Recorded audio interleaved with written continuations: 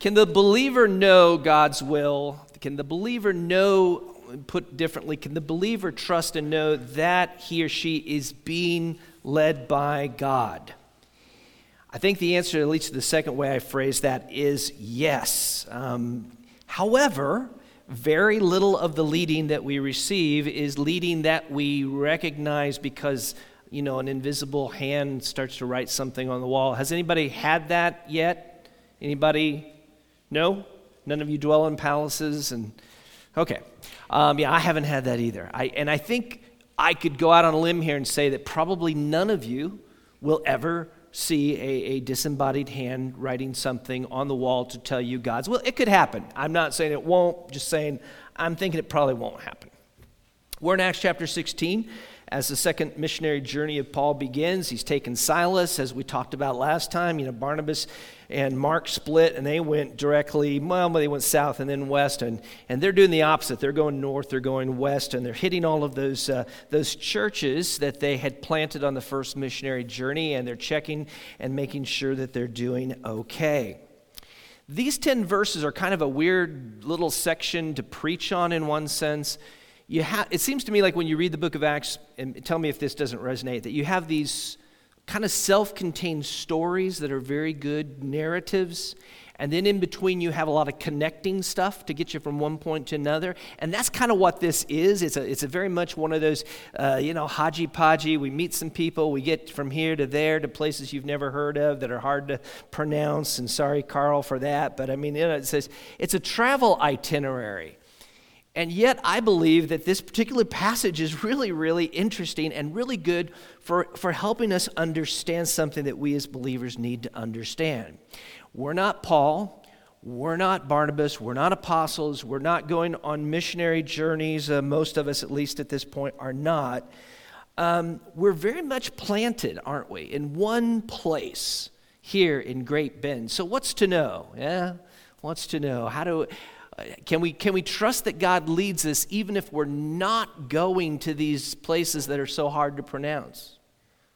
And I'd say the answer is yes. If we are seeking the Lord's kingdom, seeking it first as he tells us to seek the kingdom, then God is going to lead us, and we can be certain of that fact. And I think there's a lot in here that helps us understand how God leads his people.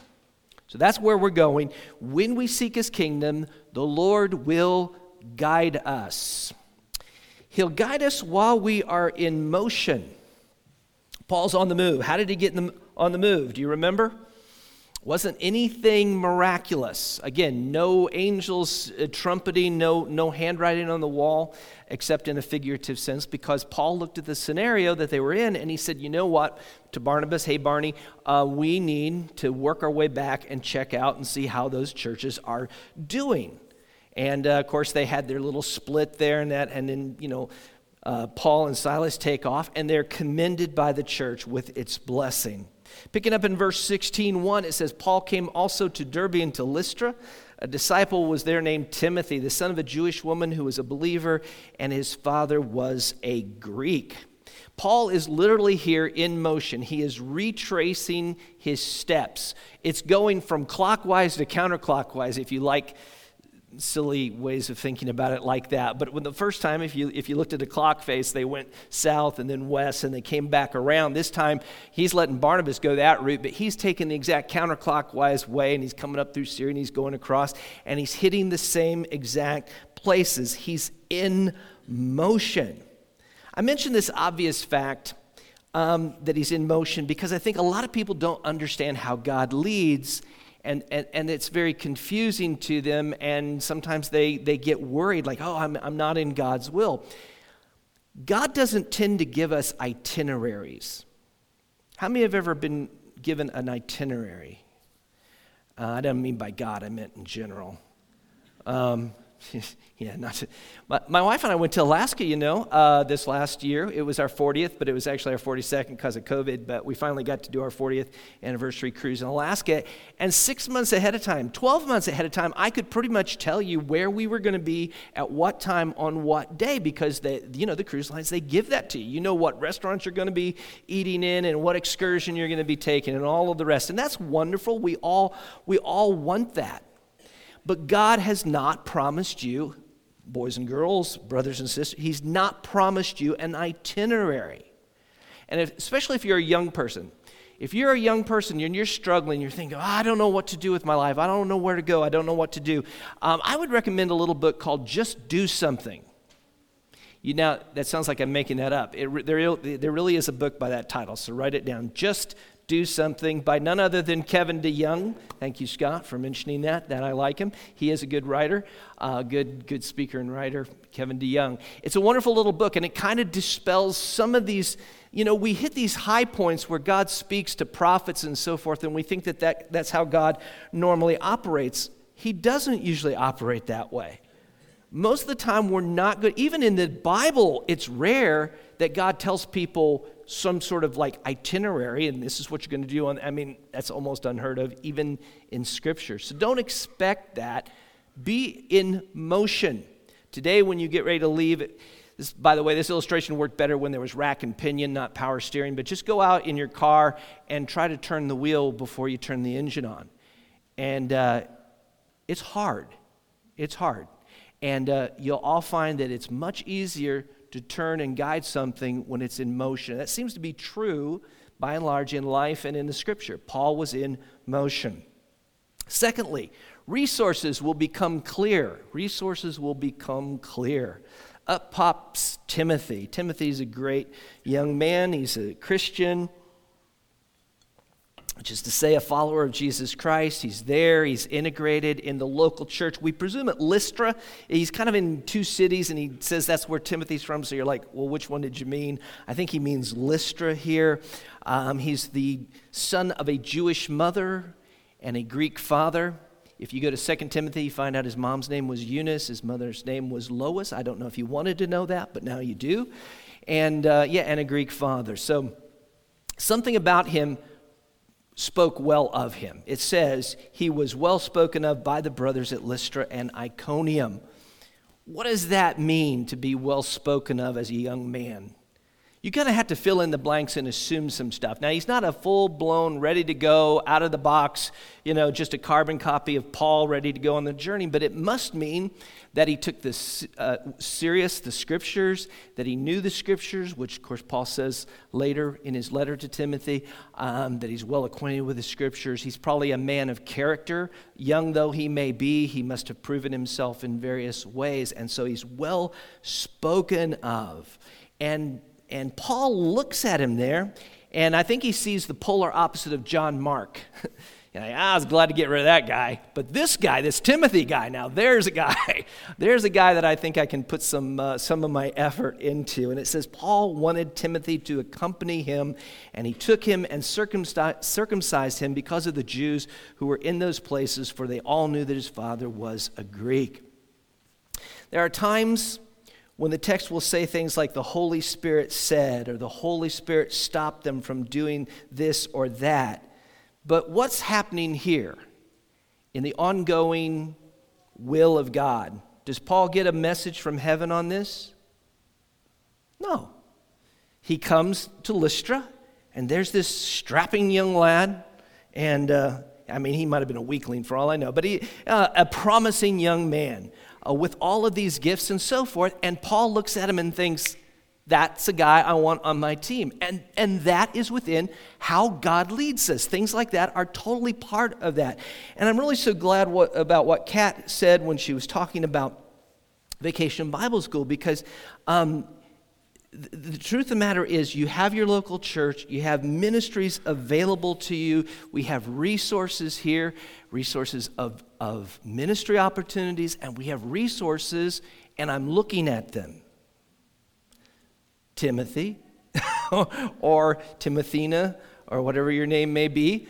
You are a resource unto the kingdom of God. You're part of that. You're part of the body. You're part of that which we have been told receives gifts from the Holy Spirit in order to build up the whole. So that doesn't require God trumpeting something in your sleep or sending an angel to announce it to you. These things are there.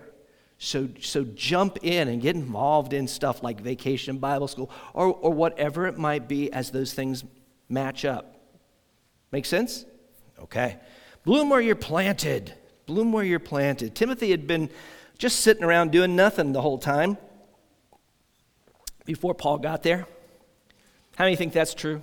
Sitting around doing nothing? I don't think he was. I don't think he would have been well spoken of if he had just been twiddling his thumbs. I think what little we could even piece together here, I'm thinking he's there at Lystra. He's at a church which is a minority community in that area. They were probably still being persecuted at this point, and so he is committed, he is serving, he is growing in Christ, and people can see that in him.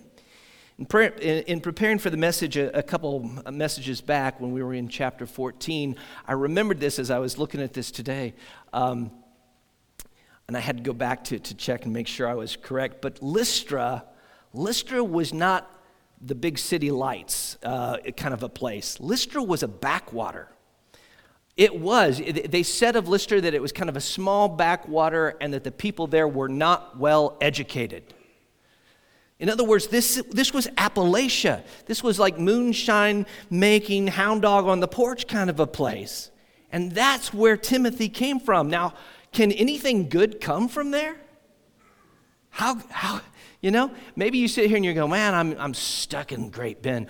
If you're a young person, almost certainly you're thinking that if you grew up here. How many young people feel like you're stuck? And no, I don't want to see those hands. But you may sit there and think, my goodness, how can God do anything with me coming from a little tiny place like Great Bend? And the truth of the matter is it really doesn't matter, does it? You are to bloom where you are planted. If you're here growing up in Great Bend, hallelujah. God spared you from a lot of stuff. And if you got a hound dog on the porch, that's so much the better. But grow in Christ now. You have the opportunity here in Great Bend, in our church, to grow. So do that. Do that wherever you're at, however old you are. Consider what you want. Consider what you want. Now, this is going to sound controversial at first. There are cliches in Christendom that bother me. How many love cliches? That's why the word has that positive connotation to it. It's like they're like memes, right? I'm always dogging on memes. But no, cliches are pithy little aphorisms, and they are true, 80% of the time maybe? And then they get overused, and so they're both not true in all circumstances, and you get tired of hearing them. One of those is like, don't trust your heart. How many have heard that? Like, you can't trust your heart as a Christian. And that was sort of a reaction against earlier cliches like, just listen to your heart. We know the heart is desperately wicked above all things, and so that there is a way in which our heart can deceive us. That is very much true. Even though we are in Christ and we have the Holy Spirit living in us in a new nature, the old flesh is still there. Paul could say, I know that nothing good dwells in me, that is in my sinful flesh. However, that does not mean that listening to what our heart wants is altogether a futile exercise. In fact, God, among the redeemed, can use our wants and our desires as part of the way he leads us. You're like, heresy! He's preaching heresy! 1 Timothy 3:1. This is what Paul says of those that want to be an elder. The saying is trustworthy. If anyone aspires to the office of overseer, he desires a noble task. So what does that tell you right off the bat? If you want to find people to be elders in your church, the first thing you need to find out is, do they want to be one? And you think, well, that's really, obviously. It's not obvious. I've been in church work a long time, and I remember, a way of looking at elders where it was like, you just got to get a body in there. You just got to get a warm body in there. And so you're going around literally trying to twist people's arm. Hey, would you want to be an elder? No? Well, think about it. Pray about it. I'll call you and bug you tomorrow about it to get you. I don't do that. I do not twist. The calling of elder, to me, biblically speaking, is a very, very high calling with loads of responsibility attached and lots of work and pain, and you're going to give an answer to Almighty God for how you've done the work. You want people who want that. So if God has placed that desire within you, you should act on that. And that's one of the ways. I'm not saying it's the only way. But like, what would you say if a young man came to you and said, hey, I think I'm going to marry Sally? Well, you sound thrilled about it. Yeah. I came up with a list of pros and cons. I think she's the one. Well, how do you feel about her? Yeah, I don't know. Well, hey, live long and prosper there, Spock, but I don't think Sally is free. I think Sally deserves someone that goes, ooh, Sally, right? I mean, there ought to, if you want a successful marriage, there better be some desire there at the beginning. That's going to have to hold you a while. So I'm just saying. So listen to your heart in that sense. If you strongly desire a kind of ministry to be involved in particular, I think you should explore that. Doesn't mean that's the only thing that you look at, but it is one of the things you look at and go from there. Okay, adjustments may have to be made. That seems pretty obvious, but it needs saying. Timothy was a great candidate for Paul's team with one minor exception, one sticking point, and that is that he was half Greek, and therefore he had not been circumcised. And this would be kind of a non-starter, don't pass go, don't collect $200 kind of thing for the Jewish people that they were going to be ministering to. Jewish people looked at somebody like Timothy kind of the way a wizard looks at half-bloods, if you're in the Harry Potter lore kind of thing. Yeah, you know what I'm saying? Like, okay, for those that don't know anything about Harry Potter, there's the wizards and then there's the muggles, which are all of us normal non-wizard people. But if you get two of those people marrying, then you end up with what they call a half-blood. So it's neither this nor that, and they really didn't like those people. Yeah, they were really well, that's what was kind of going on here. It was not going to go over well with the Jewish people. Paul had just fought this. This is what's so ironic about this passage, or maybe we'll say paradoxical about this passage. Paul had fought so hard against this forcing the Gentiles to be circumcised, hadn't he? How many were scratching their head today going, he did what? Because he just fought that whole battle. He went to Jerusalem. He argued vociferously that the Gentiles should not be subjected to being circumcised in order to be saved. And the Jerusalem Council reaches a unanimous decision, and they send that back to Antioch. And Paul's been sent even now to bear this message as he goes. And Timothy hasn't been circumcised, so without further ado, Paul just circumcises him because of the Jews. The fact is, Timothy would have been a stumbling block to the Jewish audience that Paul was trying to reach. And so not for anything related to salvation by grace alone, through faith alone in Christ alone, but solely because Paul wanted to have no hindrance to the gospel, he went ahead and circumcised him. And I know that seems like a paradox, but Paul was ready to make that adjustment. As a principle of knowing God's will, I think it is helpful that we understand that knowing the Lord's will does not mean that we can recognize it because everything is smooth sailing. How many have that idea of God's will? Well, I'll know God's will because all of a sudden the wind's going to be at my back. And it's a little sunshine and just those little puffy clouds and and I'm just going to be making time the whole way. How many think of knowing God's will that way? All right, good. Nobody said, I do. But I think in our hearts we do kind of feel that way. We start down a path and we hit a blockade and we go, oh, well, that can't be God's will. Oh, I hit a hardship. Well, it's supposed to be easy. It's not that way. Recently, we just had a mission team meeting the other day, and we were talking about our missionaries. We were talking about people we knew with other mission agencies and so forth. Do you realize how volatile and topsy-turvy the mission world is today? I mean, you've got people who were going to go to Russia, who learned Russian for a year, and now they're not going to Russia. Because of the Ukraine thing. And COVID, we've got people that have been back at home for 3 years that were supposed to have gone back to the mission field 2 years ago. And you look at those situations and you put yourself in that kind of position, and what would you be thinking? God, your will is supposed to be smooth sailing. Why is it so hard? because it is.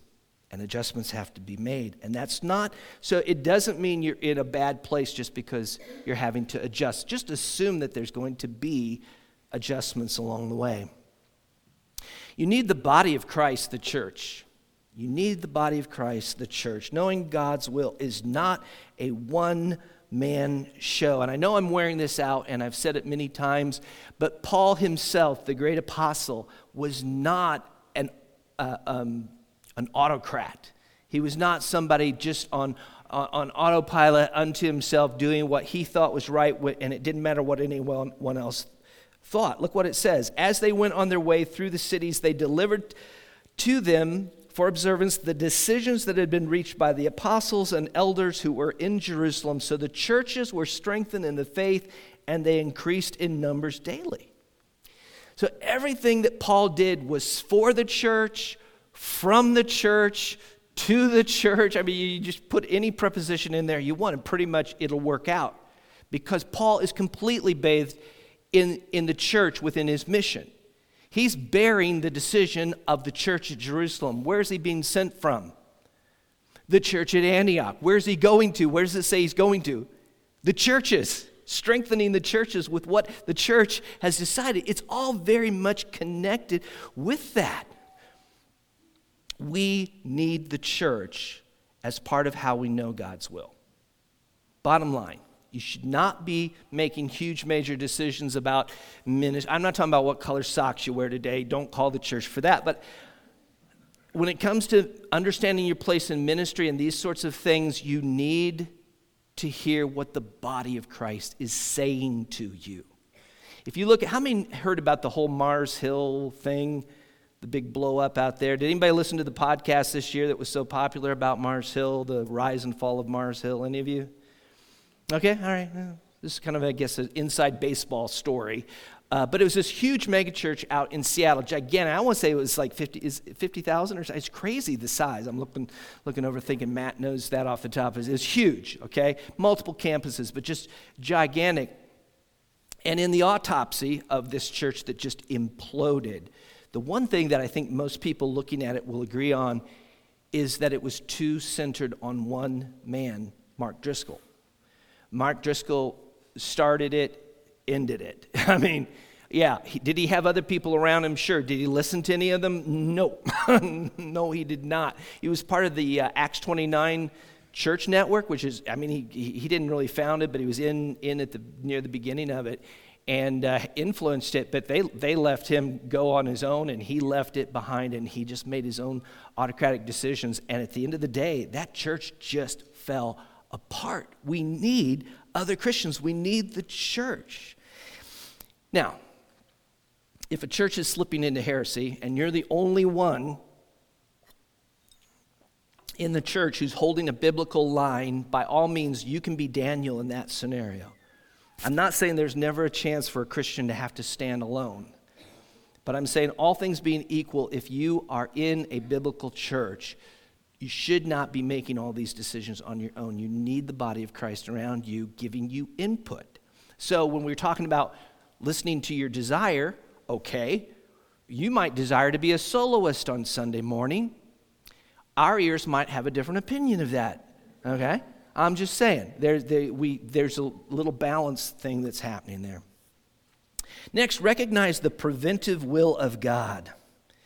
That's pretty self-explanatory. I don't know if anybody else has used that term or if I'm coining it, but it seems like it makes sense to me. The preventive will of God. That is to say, they were going one way and God stopped them.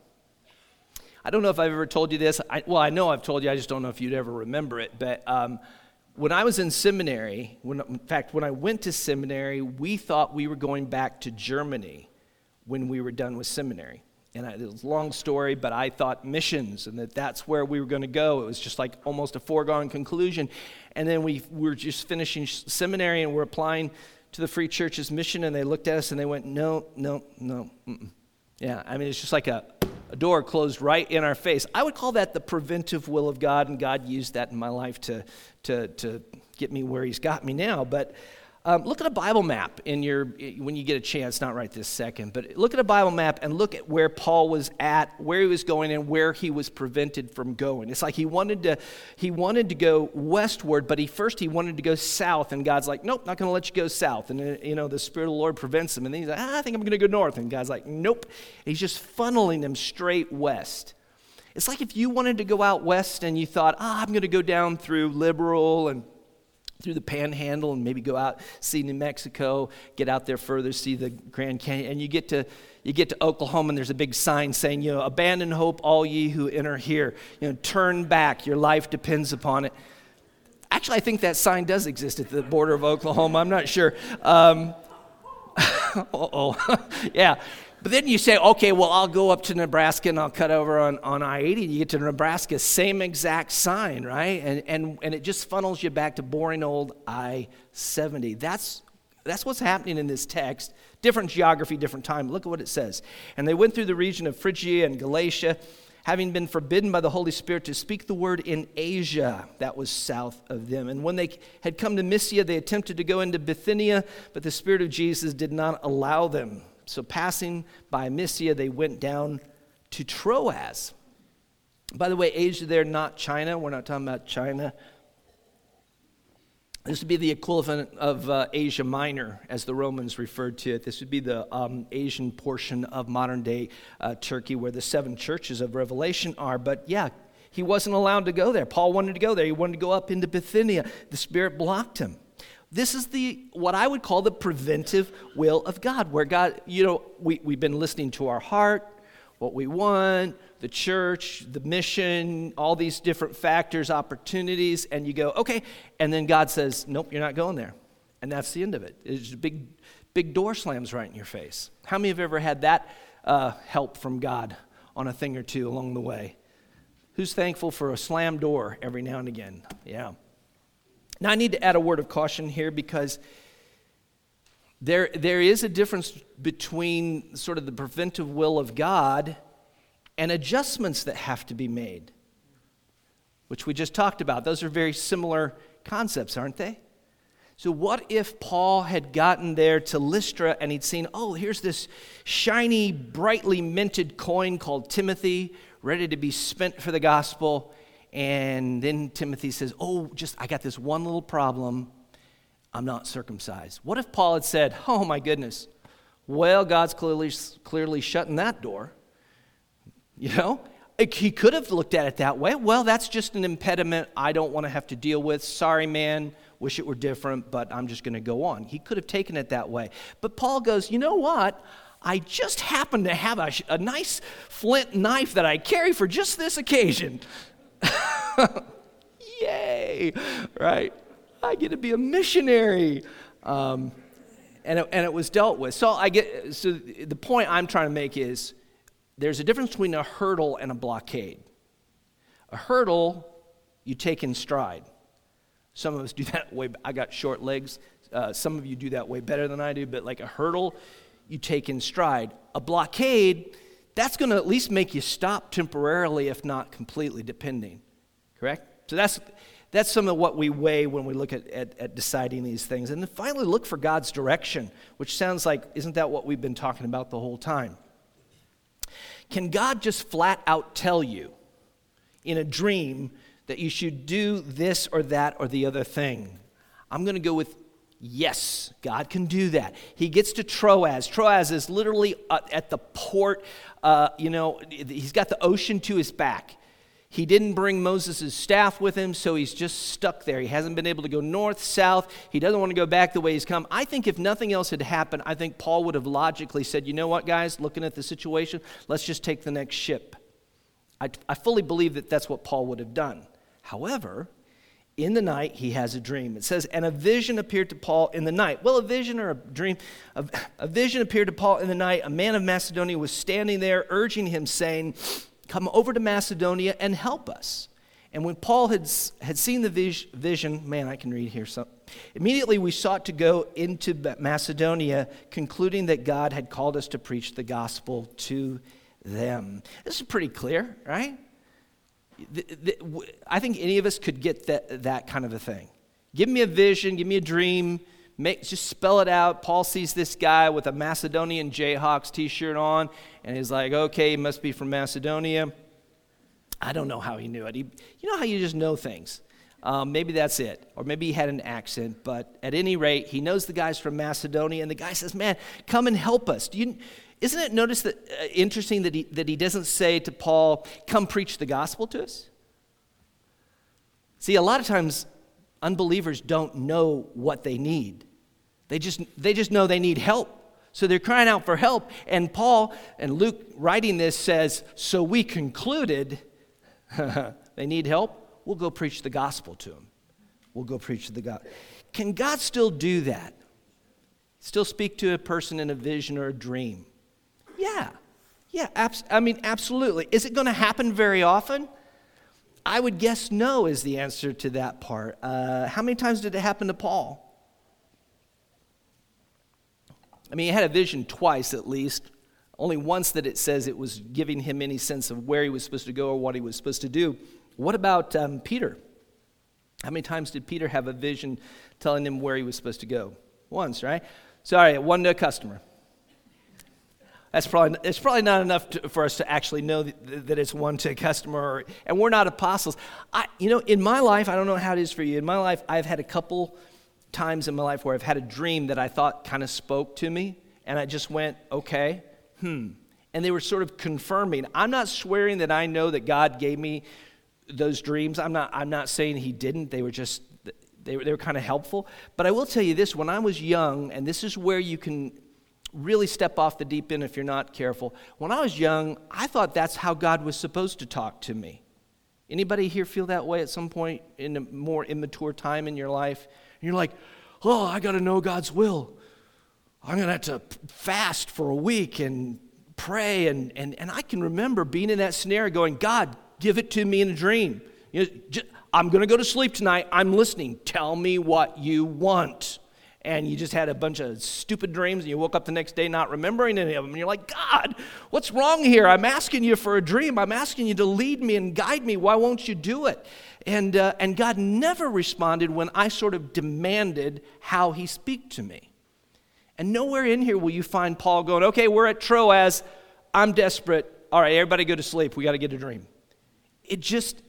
It does not work that way. The key is we seek His kingdom. Paul was seeking the kingdom, and he was trusting God to guide him. And you know what? There was no difference between God leading him by that sense of wanting to go or wanting to take Timothy than the dream. And that's where we make our mistake. We go, oh, you wanted to do that? Yeah, that was probably just you. Oh, God gave you a dream. Well, that was from God. No, God's leading him at every step along the way through all of these different ways. And that's the promise, I believe, to us as believers. We know that you trust in the Lord with all your heart. You don't lean on your own understanding. In all your ways, you acknowledge Him, and He will direct your paths. That's a promise that He's leading you. Not that you know it all ahead of time. Or not that it has to be supernaturals in a way that we go, oh, wow, I saw a disembodied hand write it. It must be true. God promised. And we as Christians, we need to trust that and understand that. If you're hearing this message today and you're not a believer, it could be that you are stuck in Troas and God has been pushing you. And you tried to go one place and God said, nope. And you tried to go another way and God said, no. Or maybe you're like the guy in Macedonia and you're just crying out for help because you're in a desperate place and you probably don't know what you need. You're just like, oh, my life is a mess. Maybe it's addiction, or maybe it's bad decisions and the outcome of those bad decisions, or it's a rough love life. Somebody's left you and you're just broken and you're crying out and you're saying, God, help me, God. And we have help for you. But the answer isn't maybe what you're thinking the answer is going to be, because what you need is the gospel. Your problem at the core is not all the things that you see. Those are just results. The problem is sin. And that sin separates you from a holy God. But God in love, being a holy and loving God, sent Jesus Christ into the world to die for sinners like you and me. And he commanded us to go and preach the gospel. If you want to know the will of God, the Bible says that God commands all men everywhere to repent. That's what you need to do. You need to hear the gospel of Jesus Christ, repent of your sins, trust in him, and you will be saved. And that will be the will of God. Let's pray. Father, thank you for the word, even in between passages of a travel itinerary. We can glean so much that you have put there, and we thank you for it. We pray, Lord, that as believers we can trust you, that we commit ourselves to that. Lord, help us to really be like Paul was, seeking the kingdom, even if we're not missionaries, Lord, and we're just stuck in a little backwater called Great Bend, Kansas. That we pray, Lord, that here and now we might bloom right where you've planted us, and that seeking your kingdom here, we might experience your leading in our life day in and day out, and that we might just be able to rest in that. Father, I do pray that the word of the gospel might fall on a receptive heart somewhere today, that someone that's hearing this, Lord, that they would see that the help they really need isn't the help that they think they need, but that they need salvation. They need to come to Christ and receive eternal life. And I pray that seeing that, recognizing it, that they would trust you for that and turn to Christ now and be saved. In his name, amen.